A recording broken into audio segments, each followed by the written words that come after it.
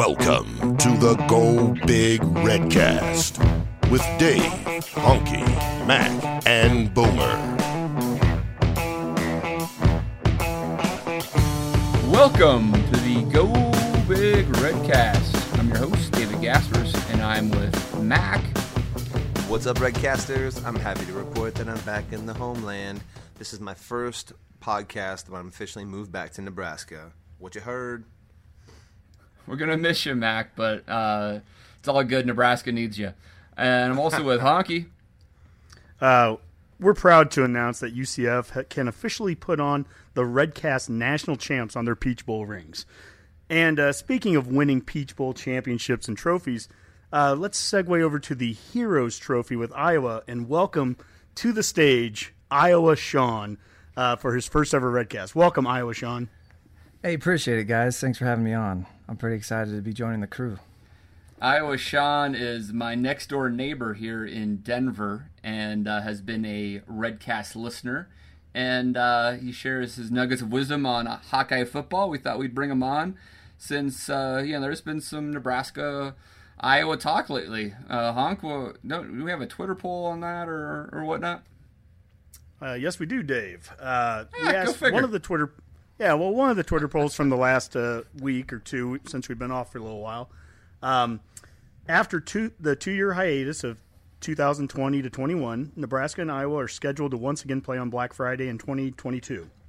So that said, which Big 12 West team would you prefer that NU play annually to close out each season? And I will say with by far our closest ever Twitter poll for the Redcast with over 600 votes, Iowa just nudged out Wisconsin 51 to 49%.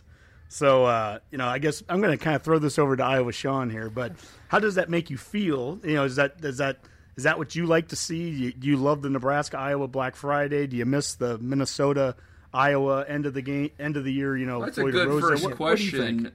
Is how did Iowa close the regular season off before Nebraska joined the Big Ten? It was Minnesota, so we had the Pig Bowl or whatever. Floyd of Rosedale. Thank you. Yeah, that's embarrassing that I threw that out there. It's a brass thing. It looks super heavy, 100 pounds. But I'm going to stick with a super selfish answer. Wisconsin's another developmental program. Now that Scott Frost is there, I don't want to see Nebraska on national television spanking us with that spread offense when we're going to run a 4-3 base defense and just let your slots and running backs go to town on us. So I would much rather be in the limelight with another developmental program. But Scott Frost, he put the West on notice with his recruiting class in that short of time. And so I don't want to see you guys on Black Friday no more. We got a couple games in, you guys, but I think it's different now. That's interesting. So we played Iowa 7 years now. Is that right, Honk? And we're now we're 3 and we're now 4 losing the series 4-3. Yeah, right? We're down 3-4 to them. And I was thinking about it. First off, I think Redcast fans they love you now, Iowa Shawn, because they love to hear that kind of good way to warm us up. Kind of reverence for us. But I'll play the contrarian for a second. And if you go back to Oregon and Frost, and back in those days, one of the teams that Oregon had the most struggles with in the Pac-12 was Stanford. With Harbaugh and a more traditional pro-style attack, basically what you would think of Michigan right now, Wisconsin, out. Yes, Iowa. So when you see that, does that kind of give you that hope there, or what are you most worried about, and what do you think Iowa can do best against us moving forward?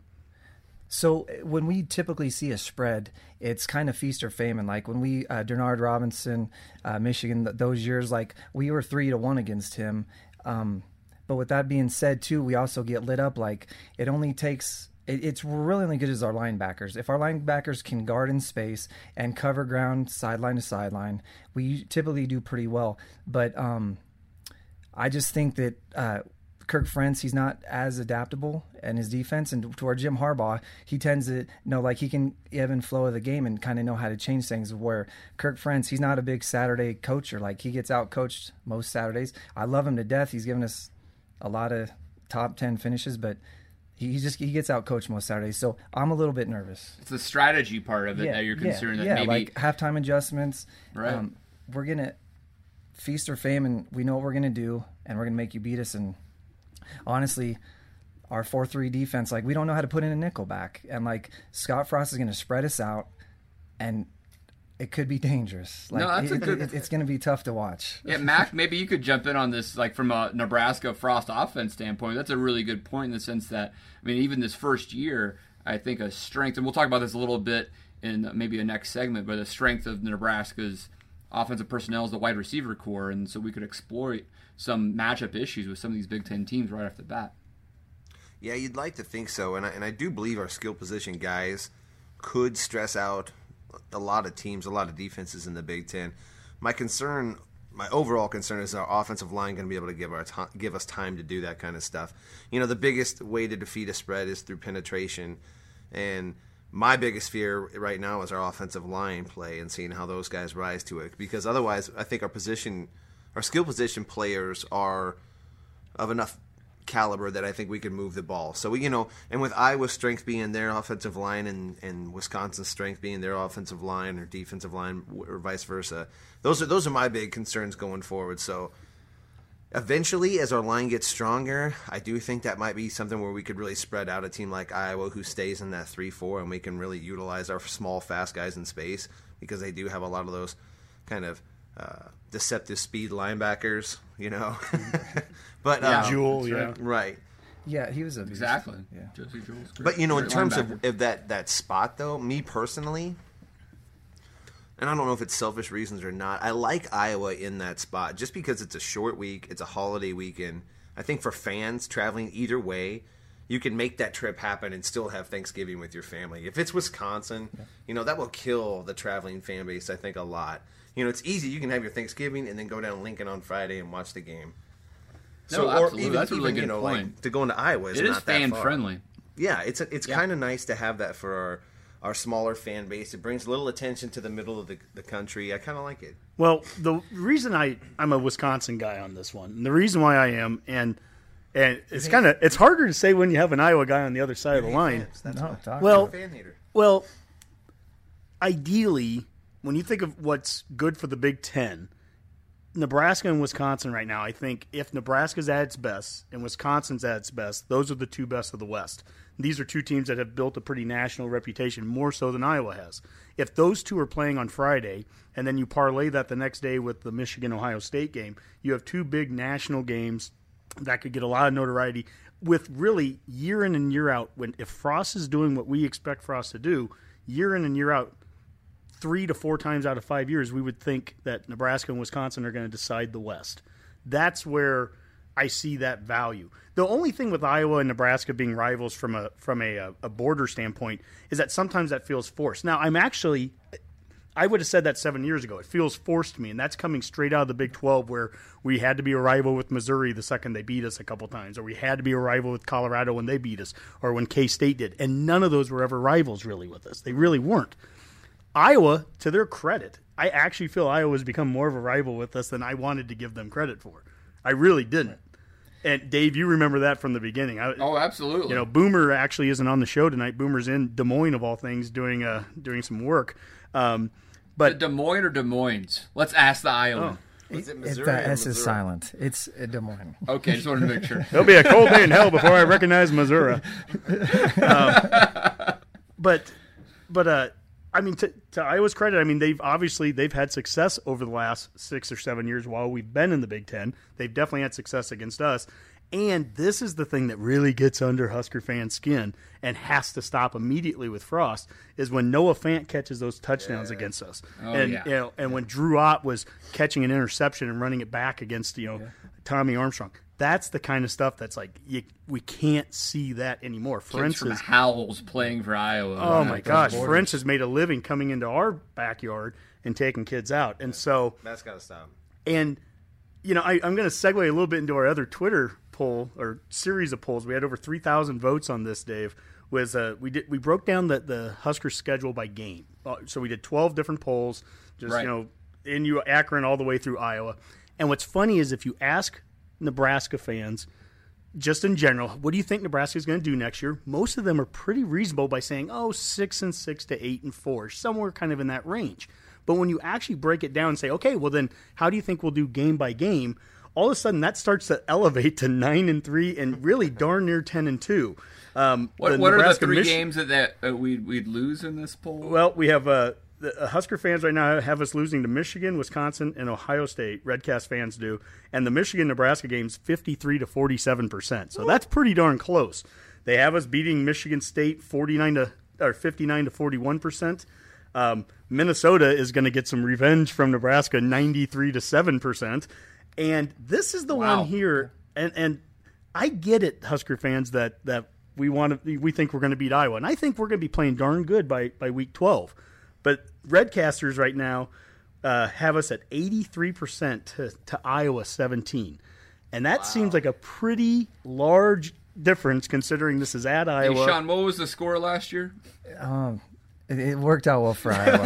But I don't know if we need to get into the details of the score. You're such a gentleman. It felt good. Like, I'll be honest, because you guys are a national program, and honestly, the Big Ten West, Iowa does better. Every 3 or 4 years we put together a good season.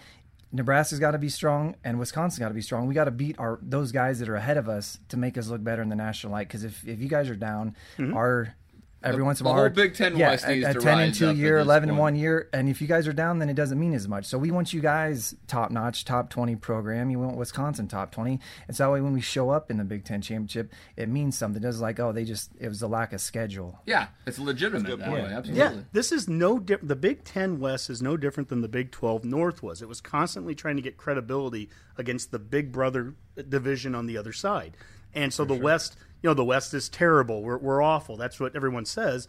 And yet, you go to Iowa last year, and we just talked about how the spread and how are you guys going to defend us, and we might be able to beat you with some speed. But I think you guys did okay against Ohio State. I think your back seven did okay, getting 4 or 5 interceptions against Iowa, and that was a big win for the Big Ten West. Us as Husker fans just didn't give two hoots about it because we were so down in that season. I mean, we didn't care what was going on in the Big Ten anymore. We were just solely focused on what we were going to be doing in the off season, getting rid of the staff and everything. But Iowa really carried the torch there, and then Wisconsin's done a damn good job too. Yeah, they've come along. Nebraska needs to be Nebraska, and we think we're going to get there. But that's a big win for Iowa, and that's a big win for the West. Back to the Black Friday conversation just a little bit, and the Big Ten West in general with the scheduling. And I think Tom Chattel mentioned this in one of his articles. Is Nebraska could be closing with Iowa, but then opening or have an early game with a Big Ten rival like Wisconsin. I think whether it's Nebraska and Iowa that's closing or not, let's just say that's the case, right? We know Black Friday's coming back, and we're going to play Iowa on Friday starting in 2021 or whatever that is. Wisconsin versus Minnesota should also be a big game that weekend, right? If PJ Fleck does his job and actually at least Minnesota should be an 8 or 9 win program, right? They don't, so a Wisconsin-Minnesota could be a top 25 matchup. That's not impossible to imagine. And an Iowa-Nebraska could be a top 25, in the same year, right? I mean, that's the type of Big Ten West you want to see. Minnesota is interesting that way. We've talked about it in previous shows. They obviously, from a historical standpoint, you have to go further back than Nebraska historically, but you go historically with Minnesota, and they were a top 5 program for the first, darn near century of college football. On top of that, they have resources. They just built a brand new stadium. They could definitely be a 9-win team when they had Jerry Kill coaching there. They definitely were a 9-win team at times with Glenn Mason, and they can get an identity. They can definitely be a physical running attack and everything. So there's a lot of things about Minnesota that they can be a clear number 4, more so in my opinion than Northwestern. Northwestern to me is consistent, yeah. Yeah, Northwestern, I give them credit for elevating themselves to where they've elevated over the last 10 It's a pretty 15 sweet years. practice facility on the lake, though, right? They have some limitations with the academic side of things, though. It's going to be hard for them to consistently, be that fourth. I'll ask Shawn, who's obviously from Iowa and been following the Big Ten for way longer than us. What do you think about some other Big Ten West schools like Northwestern? So I think from an Iowa standpoint, Kirk Ferentz, he's done great, but he's over 60. Like, he's not got too many years left. And PJ Fleck, he's kind of got a pitch. He's got that tenacity. Like, he's already upset Iowa coaches by coming in and recruiting and just undermining, but he's got something going on, and I think the West has got a lot of young coaches. I don't know how long Purdue's coach is going to be there, but Jeff Brome. Yeah, and Fitzgerald, he's does what he does in Northwestern. I think there's a lot of good up and coming young coaches, and as an Iowa fan, I just hope Frentz can adapt, because it's not going to be that same old, double tight end. Or is it Frentz Jr.? I was going to say Frentz might be 60, but Brian's not. Is that the guy? Well, so I wish I knew. I don't think his dad has let him out of the baggage from an offensive coordinator standpoint. Like, there's a lot of talk in Iowa circles that there's certain games that open up, and we think like, oh, is that the true Brian? Because he was a co-offensive coordinator the year before that, before they got rid of Greg Davis, and he tried to bring a spread to Iowa. He's just we're running. I'm going to go off on a tangent. We're running freaking receiver screens to a walk-on who's 5'6", 160 pounds and can't make anybody miss in the open field, So at least I think Brian Frentz, I think against Ohio State game, like, they open up. We used our tight ends, our talented positions. We just streaked them down the field. And then we go up the very next week, we show up at Wisconsin. All of a sudden, we're running Akram Wadley in between the tackles, and he weighs $185 soaking wet. And it's like, dude, get that guy open in space. He's a super talent. Like, he can make guys miss, but he's not going to run into an 8-man box. Honky loved Akram Wadley last year. I love him. I have a buddy and a former coworker, Kirk, who listens to the show too, and he's a big Iowa fan. And I've heard almost word for word. You guys must be friends, because I've heard word for word the exact same thing when it came to Greg Davis and everything. I will say this for a future Iowa coach, and I'm not just saying this because he was a former Husker guy, but there's this guy down in Oklahoma, and he's a defensive analyst right now, but a former Hawkeye, Bob Diaco, and I think that the guy, don't sleep on him. Yeah, this is a talented guy. He could stress. Is it stress or strain? Strain. He could strain. Frost's offense. I'm convinced of it. I'm a big Diaco guy, and you guys should probably get him. And he's well dressed, so that's important. Bob, So I'm not willing. Unfortunately, our AD has given out the most lucrative one-sided contracts ever. So I'm under the impression that he's just setting himself up because he's good through like 2027, that he might say, hey, I'm going to back away from this contract, give my son a 5-year guarantee deal, and let him do his thing. But I just hope that his son has got to be a little more free range on Saturdays. Like, don't get me wrong, Kirk Frentz has done a great job with the program, developing kids, putting people in the NFL. But Saturdays is just so boring. I'd rather watch paint dry sometimes, just watching what I'm doing. And it's just time for a change. Like, I enjoy what he's done. He's going to have a trophy built after him. But, man, the game has passed him by on Saturdays. Hey, they need a trophy in that case, so... Yeah, they need a trophy in the case, so just make one for him, and I think that's well, or the Hy-Vee, whatever you get for beating us. Yeah. But that's right. The one that gets forgotten sometimes, probably. Yeah. Oh no, that was Diaco's. Oh, that was Brian. Diaco's, yeah. Brian is actually a little more vocal, it feels like, than Kirk, and is stoked a little bit of the Nebraska-Iowa fires there. So, I mean, he's a little spicier on that sense. So I could see him being a little bit more progressive if he would take over. Honk? So I know just back, a week or so back in Council Bluffs, I think they were doing some Iowa, fan thing, and they had like the radio guy, and he was throwing a little shade at Nebraska. And I don't want to get too deep into what he was saying because that doesn't matter 2 bits to me. But one of the things he did say was that the 2 big wins they had, he didn't mention Ohio State, but he mentioned beating 4-8 Nebraska, but also beating Iowa State. And I don't know how much Redcasters out there care about Iowa and Iowa State, but I kind of do.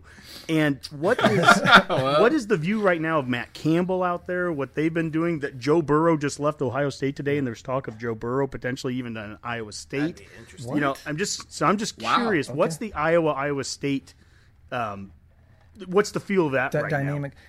I can sum it up for you. So Matt Campbell, I don't think he's there in 3 years. Like, honestly, they gave him their AD did a good job of locking him in for guaranteed money, but I think he's going to be shopping an SEC school in the next couple of years because what he's doing at Iowa State's good, but he's not going to stick around. And from a standpoint, I don't even know why we have him on the schedule. I'm going to go off on a real quick tangent, but if we beat them, we're supposed to, and if we lose, it's our season. It's over. So, like, to me, the second game of the week, we spool up with first week is a Division II school or like a Wyoming, and then we play Iowa State. But they bring their A game. Like, they might be 4-8, but the fan base, if they beat us, that's all they talk about, and that's a success, and that gets their coach the next year's job. Like, but if they beat Iowa, it's bragging rights in the state. So, it's unfortunate that the state loves it, but I'm over it. Like, I'd rather see us playing somewhere in Missouri playing, Chicago Soldier Field or something, playing against, Missouri or something, or open up the reins where we're playing a decent SEC or a Pac-12 or doing a 1-1 with these guys, because it doesn't bring any notoriety to us. That's your non-conference game is Iowa State. Like, what are we doing here? They're 4-8 or they're 6-6, and Matt Campbell's getting it done. But to me, he's an up-and-coming coach. He's got a fire in him too, and he's doing it with nothing there. Like they're competing every Saturday in the Big 12, and I think they're undermatched. Like, I think he's going to get paid from somebody. Yeah, I think it's fair to say. You're limited with your scheduling with a 9-game conference schedule with only 3 non-cons, and one of them goes to your in-state school, who's always going to be the little brother. You have 2 left, and you're going to have at least 1 warm-up, so you might have flexibility at one other interesting game every once in a while at best. Right? I mean, look at who you guys have scheduled the last couple of years. Like, you're going up against Oregon. Did you guys have BYU on the docket? Like, We had BYU. We had BYU the same year that we had Miami. And we were playing Oregon because Tennessee backed out or pushed it back 10 years. But you're right. I mean, I remember with Iowa, they kind of had almost like a lifetime contract. It seemed like with Pitt for a while. They were playing Pitt just about every year. Right. But I think you're dead on there, Iowa, Shawn, with the Iowa State thing, with them being Power 5. It almost hurts you. Like, it would be better if Iowa State was in the MAC or something. You could still play them every year and then still turn around and play a big-time Power 5 school. And it devalues Iowa when they don't get that year-to-year matchup. Even when Nebraska goes out and plays USC like they did and got beat badly, at least we were playing them. At least they were coming to Lincoln. It puts you at a certain value level, and then there are schools that can't quite get those home and aways with schools. Or there are schools that have to get a 2-for-1 the way that Southern Miss and Wyoming had to do it with Nebraska and Fresno. And it always puts a value or devalues you. And just once, I want to see Iowa. I would love to see, and I know you would too, I'd love to see Iowa playing, LSU home and away, something like that. Get out of your comfort zone. Like, so you talked about you guys got beat by USC, but it doesn't matter. That Saturday, you guys, that was a big time, that was a marquee matchup. Yeah, we had ESPN Game Day there. Yeah, Iowa State, Iowa, nobody cares except for the 3 million people in the state. Like, let's get out and at least bring a national brand, or at least show me that you're striving for something. Like, don't just say you're playing a couple preseason games and you're just warming up. Like, pretend like you want to be there and you want to be a top 15 program. Like, to me, it just get out of your comfort zone and schedule somebody. And it maybe not an LSU, but dude, go after a middle tier SEC team. Arkansas, when Bielema was down there, like, get some excitement there. Like, just give me somebody in the middle of the pack and at least get some excitement to the fan base. Exactly, especially with the backwards way that the Big Ten has done scheduling, is that Iowa's now at a point that it's all or nothing. Iowa plays a tough schedule, or like the year you guys went undefeated, which I think you guys were a legitimate team, but you can't tell that from the conference schedule you played, because you didn't play Michigan State, you didn't play Ohio State, you didn't play Michigan until you got to the championship game. Now, what you've proven in the last 2 years is you can beat Michigan at home, and that was a huge win. You've beaten Ohio State at home a year ago. That was a huge win. But it's not consistent from the Big Ten. Now, Nebraska, we get the ridiculous schedule. So, our fans know this. I don't know if you do, Iowa, Shawn, but next year we're playing at Iowa, at Wisconsin, at Michigan, at Ohio State. We have Michigan State coming here. I mean, my goodness, anyone that wants to say that we don't deserve something because we play in the West, we basically play in the East next year. So, but the point is, that's a fair statement. But the point is, you guys first. Yeah, I just said the point is with Iowa. I mean, I think you guys. I'd love to see you be able to do that in the non-conference. For sure. No, that you guys came in with the glass slipper. Like, you guys came in, and I remember you guys first year, they tagged you up with every marquee matchup. Like, it was murder's row that first year you guys came in, and they don't give you guys any help because they want to put you on the pedestal and make a marquee matchup with you guys. And hey, I think it's good. Like, I enjoy being next door and you guys being in our division, because all of a sudden the West doesn't look as soft. Wisconsin's playing, they don't look as soft. So to where, like, I enjoy that it's a little bit more top heavy. Obviously not what the East is doing, but when Nebraska, like Scott Frost, he put us on notice, man. The recruiting class you guys brought in the short time, and you guys are going to score some points. Well, that's what we hope. Yeah. All I can tell you is the Redcast has been trying to contact Ferentz's agent, and we're hoping to get a good deal for 5 to 10 year contract and guarantee money. Guarantee money. We'll just take a couple million. We don't need more than that. Hey, also, if you're above 50%, there's a pretty sweet bonus in there too. You win 7 games, it's a pretty sick bonus in there too. Every year you get that. It's all we got to go is 500 on the podcast, Donkey, and it's guaranteed money. Yep. Oh, are you talking about picks? Because I'm way below 500, but I've made 100% of the podcast. I've made every one. So, well, let's change gears a little bit here. We actually talked about Joe Burrow a little bit, so let's continue that just a little bit. Scarlet-colored glasses. And next on the Go Big Redcast, let's do some scarlet-colored glasses. Throwing on those glasses, talking all things Husker football. And, Hunk, why don't we do some mailbag? Let's dig into that mailbag and see what's in there. Yeah, it's been a while. We haven't done the mailbag in about a month or so. And so we had a really good question. Well, we had several questions this week. Sorry that we can't get to everyone's, but we got to Topher. And Topher asked, where do you see NU's program 5 years from now? First off, is Topher short for Christopher? Is that correct? That would be my guess. Anyone? Could be the guy from the 90s show or whatever. That 70s show. Topher Grace. Show. Topher Grace is now listening to us. That makes sense. I heard sense. he's a big Husker Excellent. fan. Well, Topher, Yeah, cool. glad you asked. Yeah, Mac, let him know. In 5 years from now, it's a really good question because I was thinking about, we always talk about how UCF is kind of the model and everything like that, but he only had 2 years of development with that team as far as strength and conditioning, and I really think that will be what separates Nebraska again. What it used to do in the past is we're going to truly start developing players, and hopefully on a level that we haven't seen a spread offense really do before, where he really is combining that Husker power with that Oregon spread, kind of changing some of the elements to the spread to fit the Big Ten Conference, So what I look for are, 6'5" size linemen in the 310 range with really good feet. I look for running backs ranging from, if we're going prototypical, from the 5'9" to 6 foot range, anywhere between 185 to 210. Wide receivers will vary in size with a few big, tall guys. The tight ends will be a big part of the offense.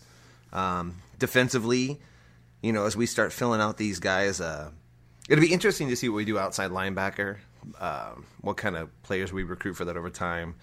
And then I also think we're going to have a huge, going forward, I think we're always going to have a fairly big junior college component to our recruiting. So that, kind of keep that pipeline going, because recruiting is going to have to be a little different than most of the nations. I think what we're going to really value is the development of our players, and then we can sprinkle in some of these JUCO guys for some immediate help. So that's kind of how I see it in the future. So Mac, you're talking from a physical standpoint. What do we look like in 5 years? But maybe someone else might take that question as what are the results on the field? Do you feel the level of success will be there in 5 years? In 5 years, if the things, yes. Long story short, yes. If what I'm thinking happens on the player side of things and the development side of things, I can't help but think we'd be kind of back into that 9 to 10 win seasons and pushing for conference titles depending on how many special players you have. That's where we should be. That's where we've recruited to anyway. We've already recruited ourselves to be the top team in the West. So now if we can just develop those same players and have an identity to which develop them to, and have a strength coach who actually has an idea what that looks like, then I don't see any reason that couldn't be accomplished in 2 to 3 years. And by year 5, we should really see what the total picture of this program looks like. So right. in year 5, we should already be supplanting Wisconsin as the top team in the West if things are going right. Mark it down. There you go, Topher. So, I think this is actually almost might become this might become a whole segment, actually, because this is really interesting, because you're talking about player development when we have Iowa Shawn with us, who stated that Iowa is a developmental program. So first of all, just ask the same question. Shawn, what do you think Nebraska will be like in 5 years? So I was just hoping it would take Scott Frost a couple years to get it together. With the couple months he took, you got a good recruiting class.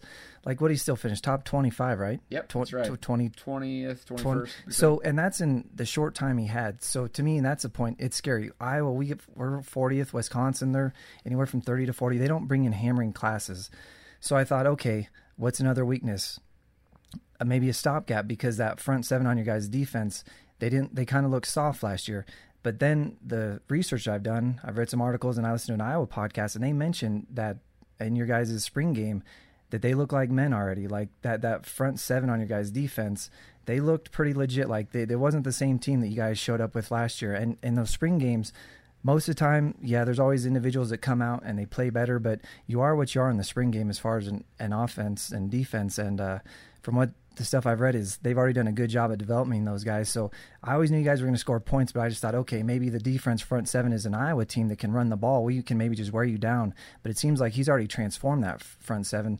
So I think the floor is probably like a 9 wins for you guys. And I think with the way you guys recruit and the way that he revolutionizes, that kind of like power scheme with the spread of the Oregon style, that it's not unthinkable to think you guys are competing for a playoff and stuff too. That's your ceiling. But to me, and I'm not even being a homer about this, but it was a great hire, and I'm excited for what you guys are going to do, because it's going to make Iowa have to step it up too. And if you guys just keep spanking us, we're forced to change and adapt to like the next generation of football. It's just a time that, so I put it back on Iowa, but I honestly think that you're going to see 9 wins, and what that schedule's coming up, as long as the quarterback isn't getting killed because that offensive line, if you guys can keep him healthy, if you got a couple guys that can run that offense, because with Scott Frost's offense, with Sogo as the quarterback, you guys are going to score points, and you guys are going to put the Big Ten West on blast. Hey, you got to score 35 to beat us, right? Yeah. I mean, that's essentially the bar you guys set. Like on a bad day, you guys are going to put up 28 to 35 points, and the question is, can that other offense match it? Yeah, this show is writing itself. This is great. This is so easy to host right now. I'll follow up with Shawn really quick, and we're going to throw it over to Honk.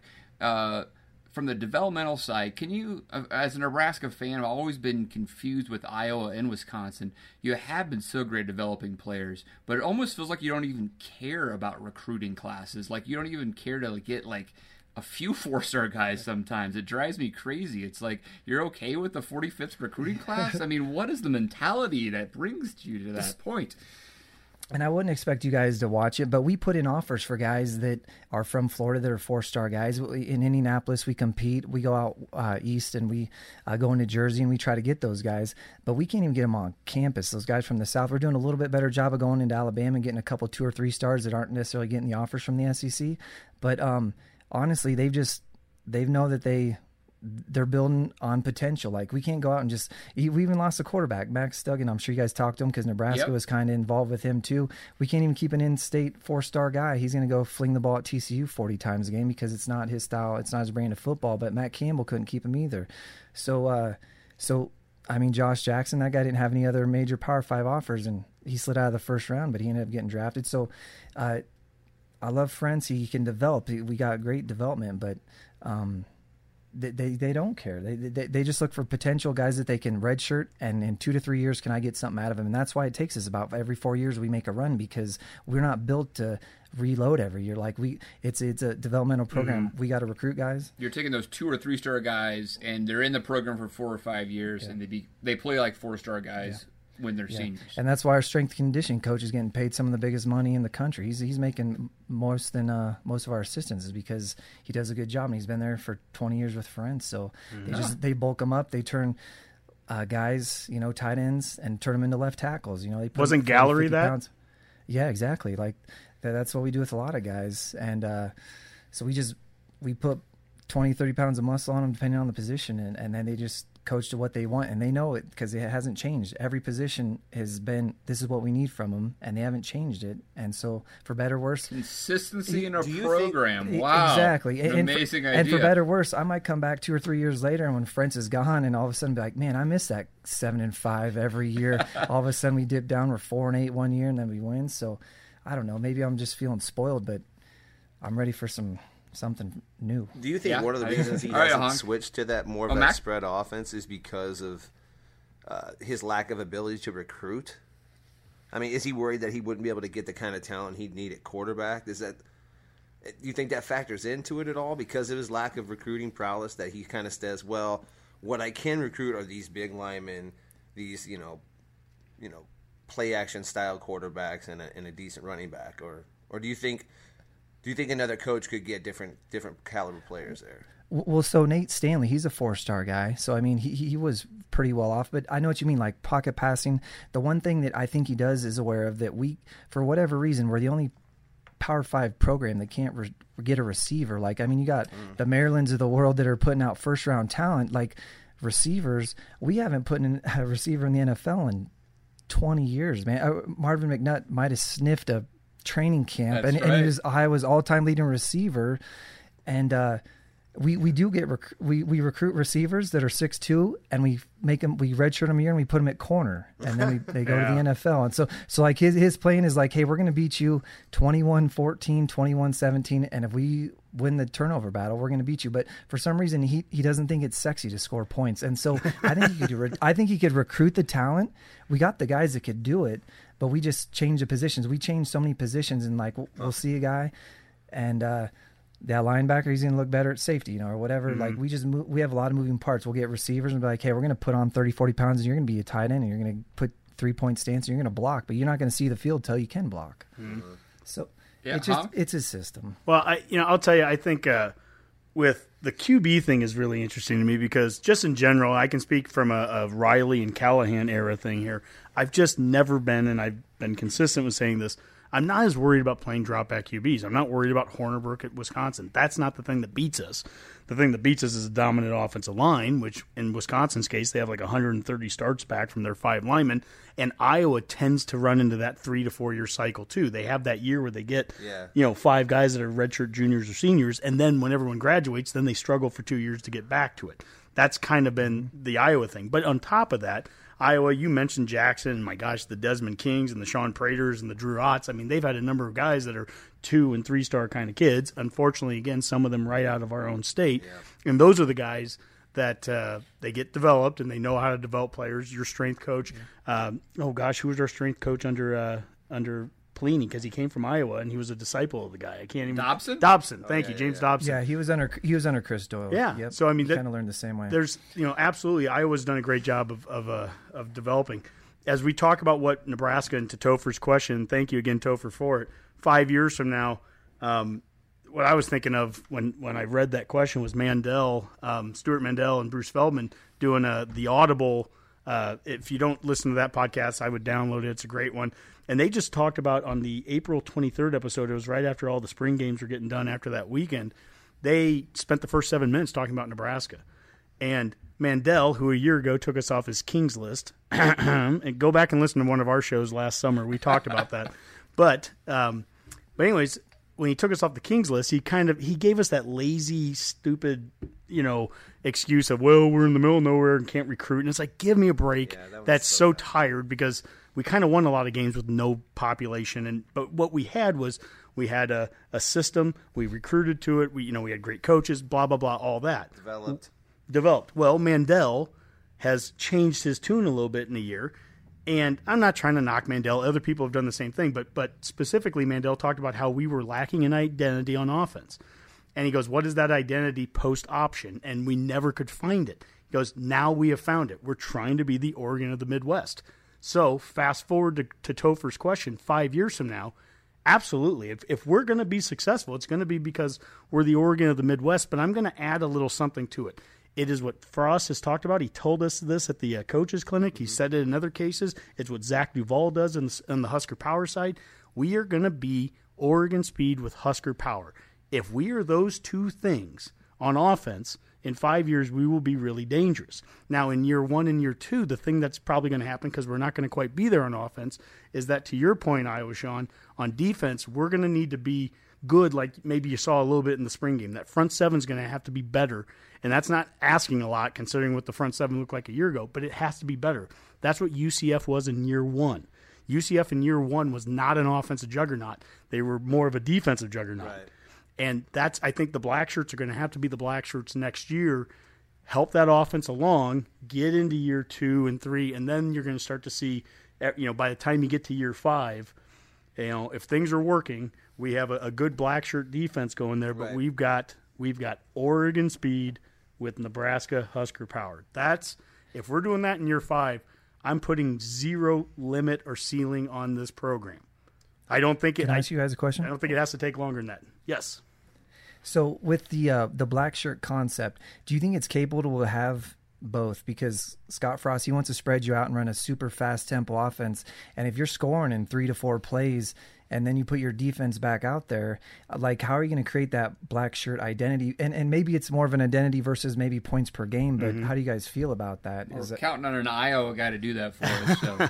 Well, so this is something that happened at the coaches' clinic, and Frost mentioned it, and I thought it was a great point. He knocked his own former program, not Nebraska. He knocked Oregon. When Oregon came to Nebraska back in, 2016, and we beat them, he talked about how when you use tempo, it's a misnomer to sit there and say that Oregon or UCF ran 100% tempo. They didn't. You had to pick and choose your times to run it. And he knocked Oregon that at the end of the first half, they had a lead on us. They went into tempo at a time that they probably shouldn't have. They did exactly what you just said. They went 3 and out and kicked the ball back, and all of a sudden Nebraska got the ball, scored a late touchdown. I think, if I remember right, Personnel had that punt return, and we had a quick touchdown, and all of a sudden we went into halftime with a close game.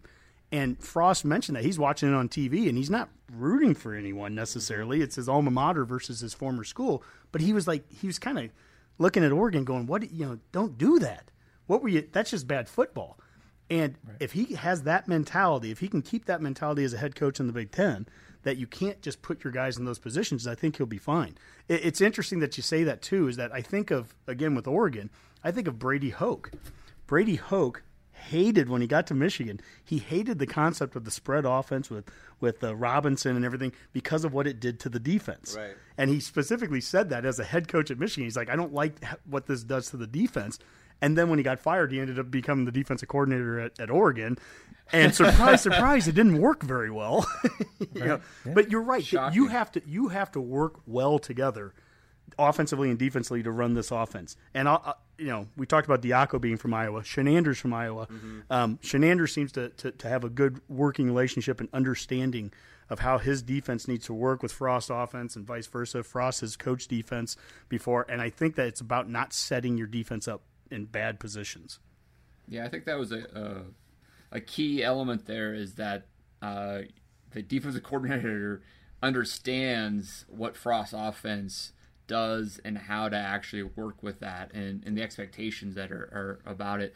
That was a really great question that I think it was a Nebraska high school coach asked that question at the coaches clinic, and Frost just knew the answer right away. I mean, he was adamant about that you have to put your defense in better positions than what Oregon did against Nebraska that year. So that was a really great point. Well, they're also gonna have to key on different statistics defensively to kind of rate success, because they are simply going to have more plays against them.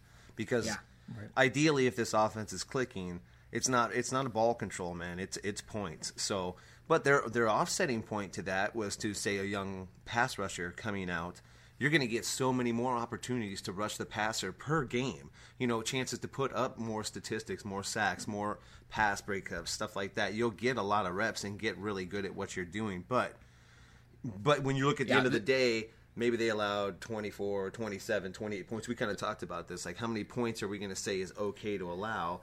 The yards and points are going to show up. Absolutely. But if you look at the UCF in particular, there's only if you take the few games where they had really high-level competition, relatively speaking there, with Memphis, South Florida, and then Auburn, you took those off, that defense actually did pretty well across the board on a lot of statistical categories, even points.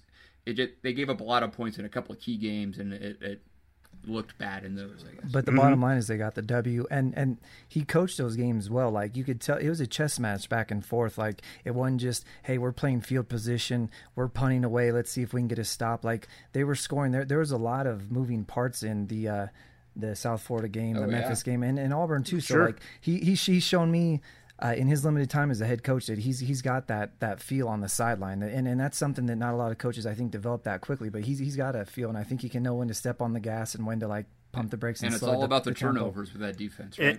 And there is just this simple thing. I don't know how to coach it necessarily, but it's just effort. Yeah. And when you would watch Nebraska last year against the two teams that we've talked about in the West, Iowa and Wisconsin, we're talking about two teams. Iowa, people forget this, as bad as things were going, we were tied at half. Wisconsin, we took the lead in the third quarter. or did we tie it in the third quarter? Whatever. It was tied. Okay, it was tied in the third quarter. Point is, that's late in the game to really have a close game. Oh, and then, by the way, then they went on to score like 17 touchdowns collectively against us. But the point is, it's flat out giving up. Mm-hmm. Well, when you watch the UCF-Auburn game, Auburn can make every excuse because they're an SEC team that somehow they didn't win the game because they weren't trying or whatever. But rewatch that game and pay attention about 5 to 6 minutes into the third quarter. Auburn's on a roll. Auburn's ready to kill UCF, yeah. And that takes a strong-minded team, a strong-minded coach. And when you think of all the distractions and everything that they went through in the previous month, it's a total credit to UCF. And there's a reason that they get the Redcast National Championship, on their ring. Is that they withstood that onslaught that Auburn gave them. And that's a real credit to them. I mean, that's a great coaching job. Another thing that they do hang their hat on defensively is over the last 2 years, 16 and 17, they had the third most turnovers nationally. So they had 58 turnovers total on defense over the last 2 years. And then defensive backs themselves, 35, which is also third most in the nation for over the last 2 years of interceptions alone. So, I mean, that the kind of attacking, it's cool that they're matching both sides. You know, when Bo Pelini was here, we were definitely an attacking defense, man. We were going out and killing people, but our offense was meek, and timid. We are attacking on both sides of the ball right now. I think that will be our identity, period. Well, and what we were on offense under Pelini at times was a hybrid kind of offense. We also experienced that under Riley. Many hybrids. This hybrid concept. Well, I'm gonna say something here to maybe cool the heads a little bit of the Redcasters out there, and let me preface this by I am old school. Dave, am I old school? Old as you can get. Old school. I'm the old curmudgeon. I love fullbacks. Guess what? This is not a hybrid offense that Coach Frost is running. No, it's no hybrid. I realize that Ben Miles just left this week, and I wish Ben the best wherever he ends up going, but we are not going to have fullbacks next year. That's not because Frost doesn't believe in power football. It doesn't mean because Frost doesn't believe in the use of a fullback. I think he's had one lined up behind him before, a couple of times, wearing red. But this is not a hybrid offense. They know what they want to run. And when we had Watson transition as Shawn Watson as an offensive coordinator into running spread that freshman year of Martinez, that was some bizarre, weird kind of spread, kind of West Coast offense. When we had Riley for 2 years going, this is neat. We're going to learn how to kind of do a couple things together. That's not an offense. It's pretty special. It's kind of fun. Yeah. Matt, is it fun to? It's kind of fun to just learn. When you can combine two offenses it's fun. And not make it work, it's a pretty neat deal. It's fun in the neighborhood. No, we can't do that. You got it. Yeah, and that's what Mandel was talking about when he said that we finally have found an identity, or he thinks we do. Stuart Mandel says that, and that's why we're going to be good on offense in the next 5 years. Well, that's what we're doing. I'm from fullback university, fullback U. That's what we run, 2 tight ends and a fullback. But what you've allowed by just eliminating that position, and to me it's just a numbers game, with Akram Wadley in the backfield, if you put 4 receivers out, you've instantly eliminated the people in the box, and then the numbers are in your favor. And what you guys are going to bring every time is a running quarterback, so you've instantly offset your numbers where you have a +1. As soon as you put a fullback in, that safety can come into the box. You've eliminated one more option on the offense. So just because you spread them out doesn't mean you can't run a smash mouth football. I've been saying it for Iowa for years. We have a talented dude like Akram Wadley who's not a big bruiser that can run in 20 plus carries a game into an 8-man box, which he did for his whole career, and he still made things happen, which is unbelievable that he could get outside of that. But you spread guys out, and all of a sudden that brings linebackers out. That brings in a nickelback. If you start torching them, and then all of a sudden that box gets smaller, and you still have the hogs up front to get that blocking, but you've just allowed yourself, not only have you eliminated a fullback who's not an option to get the ball, you add a +1 with your quarterback who's going to get the ball, who's going to have an option. Yeah, well, and that's the thing. Steve Sipple, he had a good article, I think, with Ron Brown over the weekend. And Ron Brown, longtime Husker coach, receivers coach and tight ends coach under Osborne, and then eventually a running backs coach. So this is a guy that has all that experience on the outside and with the backs. And he flat out just said, well, with no fullbacks, your tight ends kind of become those fullbacks. And we've seen enough whether it's the coaches clinic or the spring game or whatever, we've seen enough to show where they can get into double tight end sets. They'll get double tight ends in there. They'll be power sets, and they'll have receivers, whether they are lined up spread or when we'd see Lindsey get into the backfield and be a back right next to Martinez. And when you've got Greg Bell or a running back of that kind of speed lined up next to a quarterback like Martinez and his speed, lined up next to a wide receiver of Tyjon Lindsey and his speed, that's a ton of speed there, and you can still have 2 tight ends on the field. You can have a power side with speed on top of speed on top of speed. I think the tight end is going to become a pretty dynamic position in our offense going forward. I think the way they're recruiting that and the way that, you just saw a little bit of it in the spring game and certainly saw plenty of it during practice, they're really going to feature those guys this year. So maybe that is how we make that first adjustment to kind of a more power look in the Big Ten, because I don't recall, and I haven't watched enough of UCF games to see if they use a tight end that much. I know they had that one guy that they used a lot, but he was more of a vertical passing threat. So, I mean, going forward, there's just between the running back and the tight end positions will both be really dynamic positions for our offense because of the way that we're going to use them out, the slot backs and such. I mean, it'll be super interesting going forward because I don't think it'll be easy to key on or take, because we were talking about this tonight.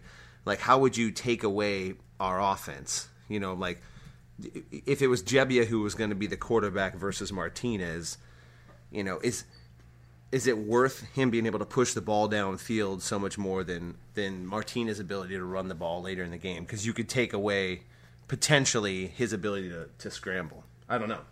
Do you guys see Martinez starting week 1 as a true freshman? Is that a possibility? How's he looked? Or what's the... It's possible. Yes. Yeah. I won't. Absolutely, I could see it. Absolutely, I could see it.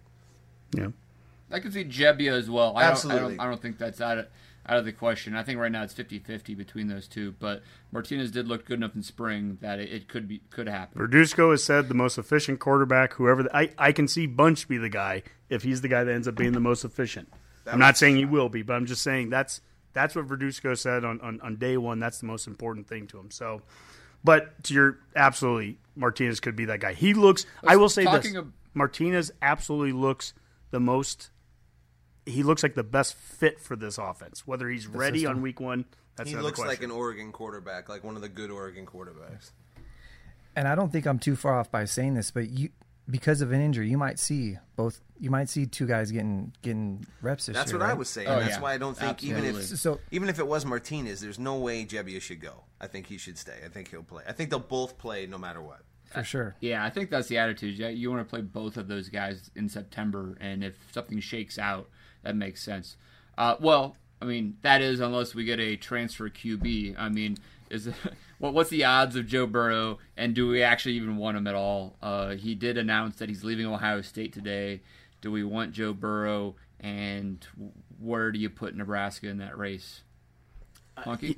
Right now, I'm happy enough with what we have in our quarterback's room to not want to disrupt things by bringing in Burrow. Not that I don't even know if he's interested in being here anyways. But there is an element of, if you bring him in, it just feels like it's just going to push someone else out. And I know the grass is always greener on the other side. The other player is always better. And I don't want to knock Joe Burrow. I haven't watched him play, honestly, barely any snaps. Right. All I know is he hasn't been able to win the starting job at another school against guys that are newer in the system than him. And I don't just believe that he's just going to immediately come over here and just be an immediate starter. And so, can I play? Yeah, go for it. Can I play devil's advocate on that? Sure. So he was at Ohio State. The guy was a super talented high school kid. He's not getting beat out by slouches. Obviously, he's been in the system longer. But I think of like Wisconsin when Russell Wilson showed up his senior year. I would bear to think he showed up.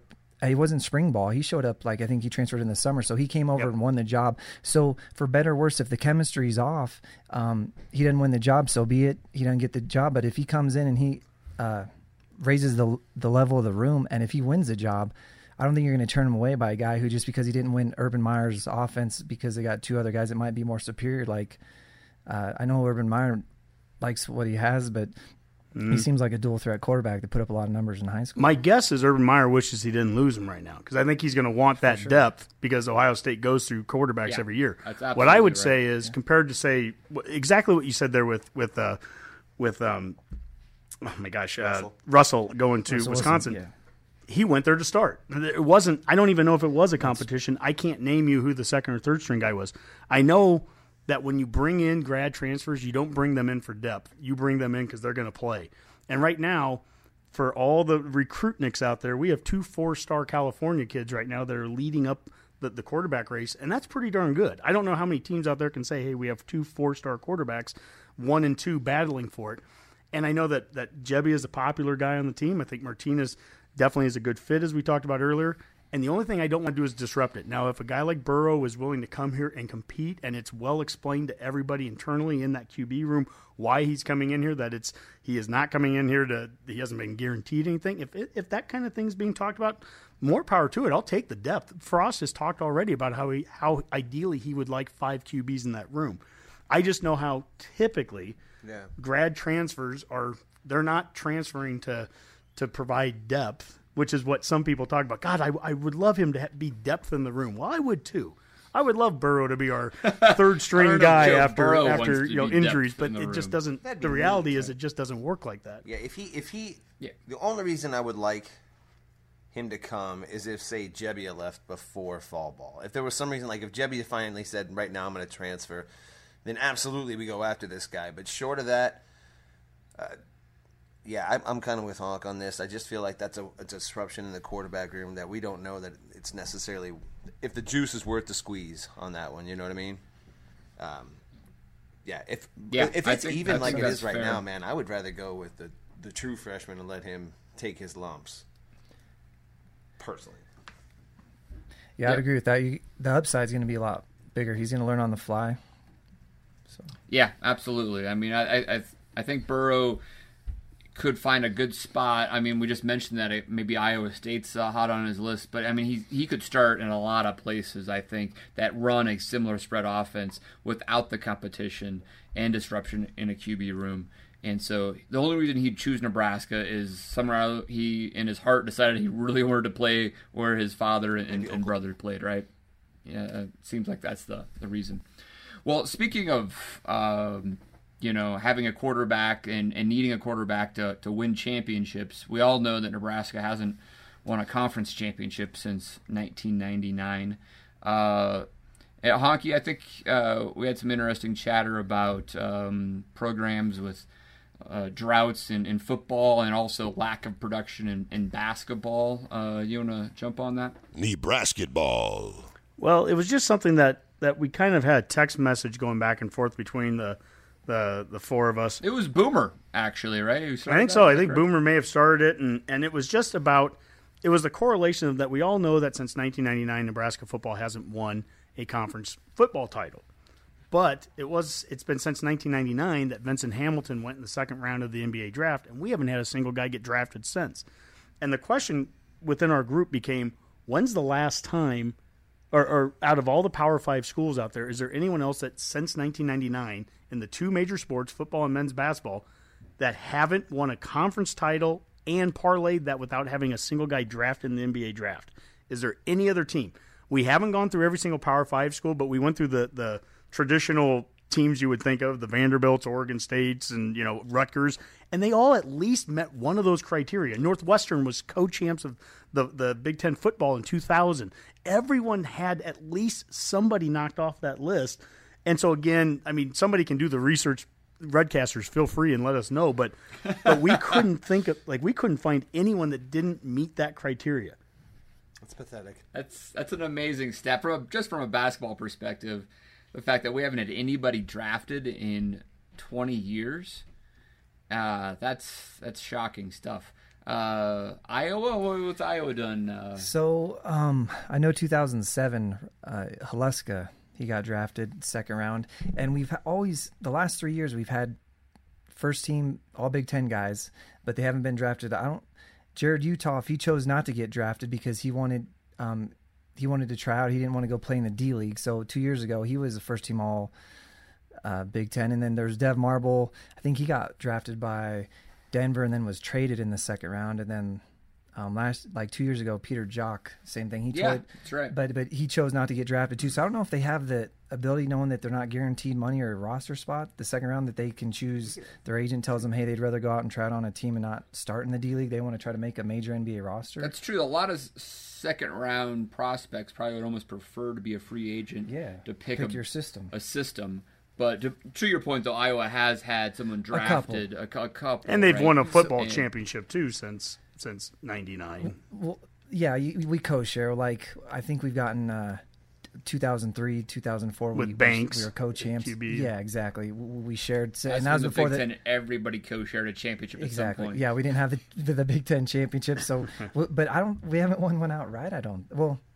Yeah, that's a great question. Because Michigan State, we lost the Big Ten championship. Last time Iowa won an outright Big Ten was that '86 with Chuck Long. Yeah, it would have been. I think so.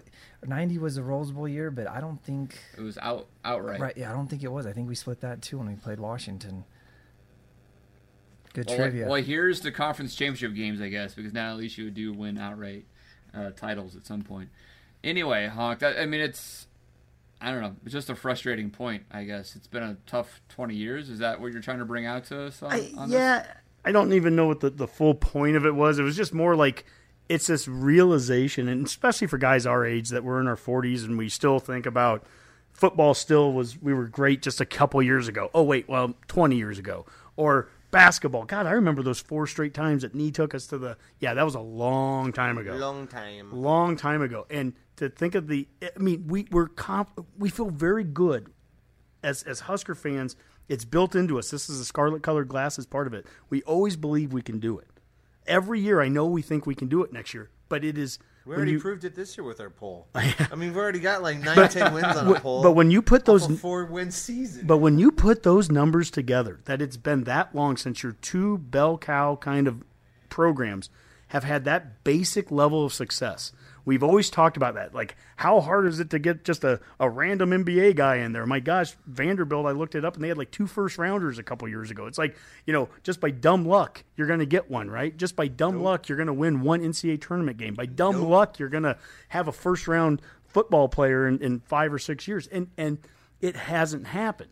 And that's just the reality. Now, that's because Randy Gregory smoked weed.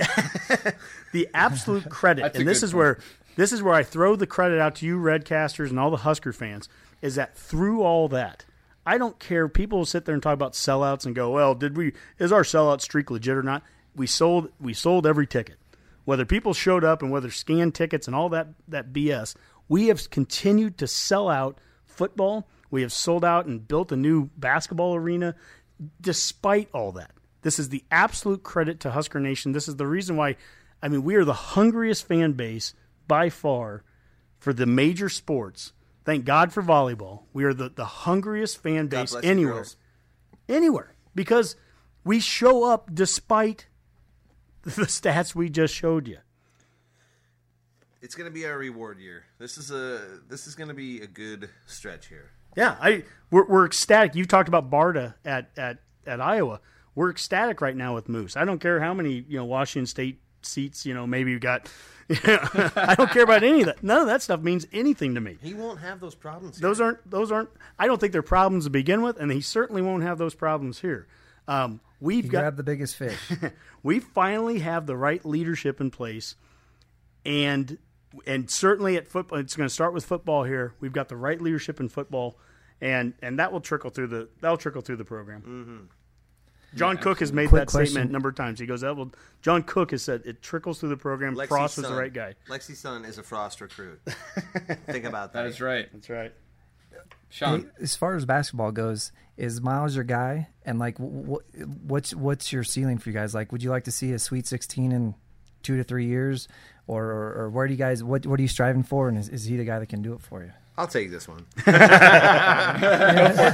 Go for it, Mac. As a very, very bystander kind of fan in basketball, this is our last year with Miles. I'm fed up with him. If he doesn't take us to the dance this year, we need to move on. It's been a series of poor roster management maneuvers and the ability to put a team together. Like we talked about before, just getting one star on our team has been difficult. So, this is a put up or shut up year. He had a nice year this year, but it was kind of one of those years that when you sort of peel it back and like, well, what did we really win?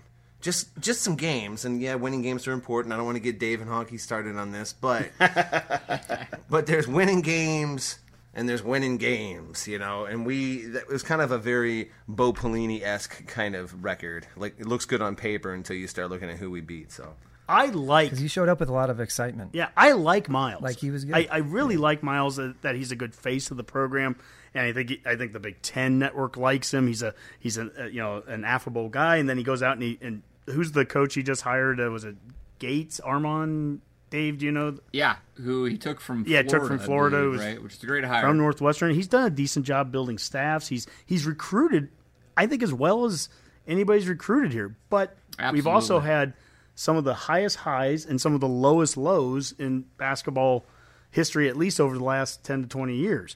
I mean, we've had the teams that have won a lot of games like last year, although that didn't get us into the NCAA tournament. He had one of the best stretches in 2014.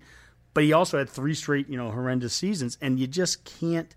We can't have that kind of stuff. Is his staff turnover pretty typical of most major college basketball programs? I think at one position it's been a lot of turnover, but then Molinari has been there for quite a while, and really, yeah, I think it's pretty typical. Is it pretty typical? I just wondered if it's about what normal. Nothing outlandish or anything. I asked the question on Twitter and actually kind of got beat up a little bit by by a couple of fans, by a couple of fans about. I was just like, if we get Copeland and Palmer back, who Miles had made that statement a couple of days ago that he thought they were probably more likely to come back than go pro. I said, on Twitter? I go, doesn't that mean that we would be not just going to the NCAA tournament next year, but we need to win a game? Isn't that the expectation? Yes. And holy smokes, we got some responses. I was like, well, you can't have that be the expectation. I'm like, well, if that can't be the expectation next year, when can we ever have that expectation? This is the year. I think the year. I think every Power 5 basketball team should be your expectation. Get to the tournament and win some games. Every 4 years, I think every team should do it. And if they're not doing it, you should probably start moving on to coaches because it's that fluid and there's so much turnaround. It's not like you're building up and redshirting kids. You can either strike while it's hot or move on. Preach on. And so I feel. Yeah. I agree. It doesn't take that long in basketball. Yeah, it happens fast. You get those really fast. Yeah, you get a couple kids, you hit a home run with a couple recruits, bring them in, and you go make a move with a point guard in the tournament. But Iowa can't recruit point guards, so it's a point guard game, and that's one position we can't recruit. So yeah, I remember when you had Andre Woolridge. He was very good. And who's the other point guard from South Sioux City? Gaskell? Yeah. Gazelle? Mike Gasol.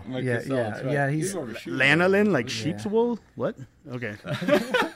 All right, I'm losing you guys fast. Yeah. I think it's a great question though. I think Miles has to win next year, especially if Palmer and Copeland are back. If he loses Palmer and Copeland, he's probably gone no matter what because he has to make the tournament. Yeah. And I think our expectations should be that we're good enough to not just make the tournament, but win a game. So that means a seed that's not like a 10 or 11. We should be looking at maybe an 8 seed, give or maybe a nice run in the Big Ten tournament. Yep. And Dave, you and I had our arguments last season about the wins and everything, but we are definitely in the same boat about next season. Is that it can't be something where we are on the fence anyways. We have to have enough good wins. It shouldn't be. We have to have a strong enough resume that it shouldn't be something that we're biting our nails come Selection Sunday. Go win some games early, and then be competitive in the Big Ten, and you're going to make the tournament. Yep. Bottom line. Yep. Could be worse. You could have given $9 million guarantee money to your basketball coach for winning three games in the Big Ten. So it could always be worse. That's true. Did I mention that second sweetest deal in the state? Did I mention that the Redcast is trying to also not just get Ferentz's agent, but maybe who's your basketball coach? Fran McCaffrey. We're trying to get his too. Yeah. So. Either one would work. You really need Gary Barta as an AD. That's what you really need. Ding, ding, ding, we could be the first podcast to get an AD. I'm fine with that. All right. Well, guys, let's wrap this thing up. This has been an entertaining show. It's great to have Iowa Shawn here. Let's do some parting shots, and let Shawn take it first. You got anything, man? Yeah, so appreciate you guys having me on, and I just want to give a shout-out. We drove through for my wife's baby shower through Lincoln, and it was middle of January, crazy snowstorm. We ended up staying at the Graduate downtown in Lincoln, and we went over to the Boiler Brewing, and being a big craft beer guy, I think it was some of the best beer I've ever had, and that's coming from a guy that lives in Denver full-time. So that's awesome, man. All right, shout out to Lincoln. Very cool. All right, Mac, what do you got? Nothing too major, but I would like to extend Iowa Shawn invitation anytime he comes back through. We'll go down to the boiler with you, or maybe do a little tailgating or something like that. Maybe do a on location kind of Redcast. Nice. I'm gonna take you guys up on that offer. on. Yep. That's sweet. All right, Honk. Finish us up strong. I feel like this is kind of a downer. I wanted to talk about how it's been a couple of rough weeks for Nebraska with Dennis Claridge a couple of weeks ago, and then Travis Hill and David Humm. It's just been kind of a couple of rough weeks, and we just kind of wanted to give our condolences out there to Husker Nation that hopefully that trend kind of stops and ends here pretty quick, because we've had too many greats that have gone, but we haven't done a show in a couple of weeks and just hadn't had a chance to kind of give those condolences out there to some of the Husker greats. So go Big Red. Absolutely, Honk. Good point. Yeah, absolutely. God bless everyone out there with their friends and family and Husker Nation. So good stuff. All right, guys, let's call that a Go Big Redcast. Miss you, Boomer. Have fun in Des Moines.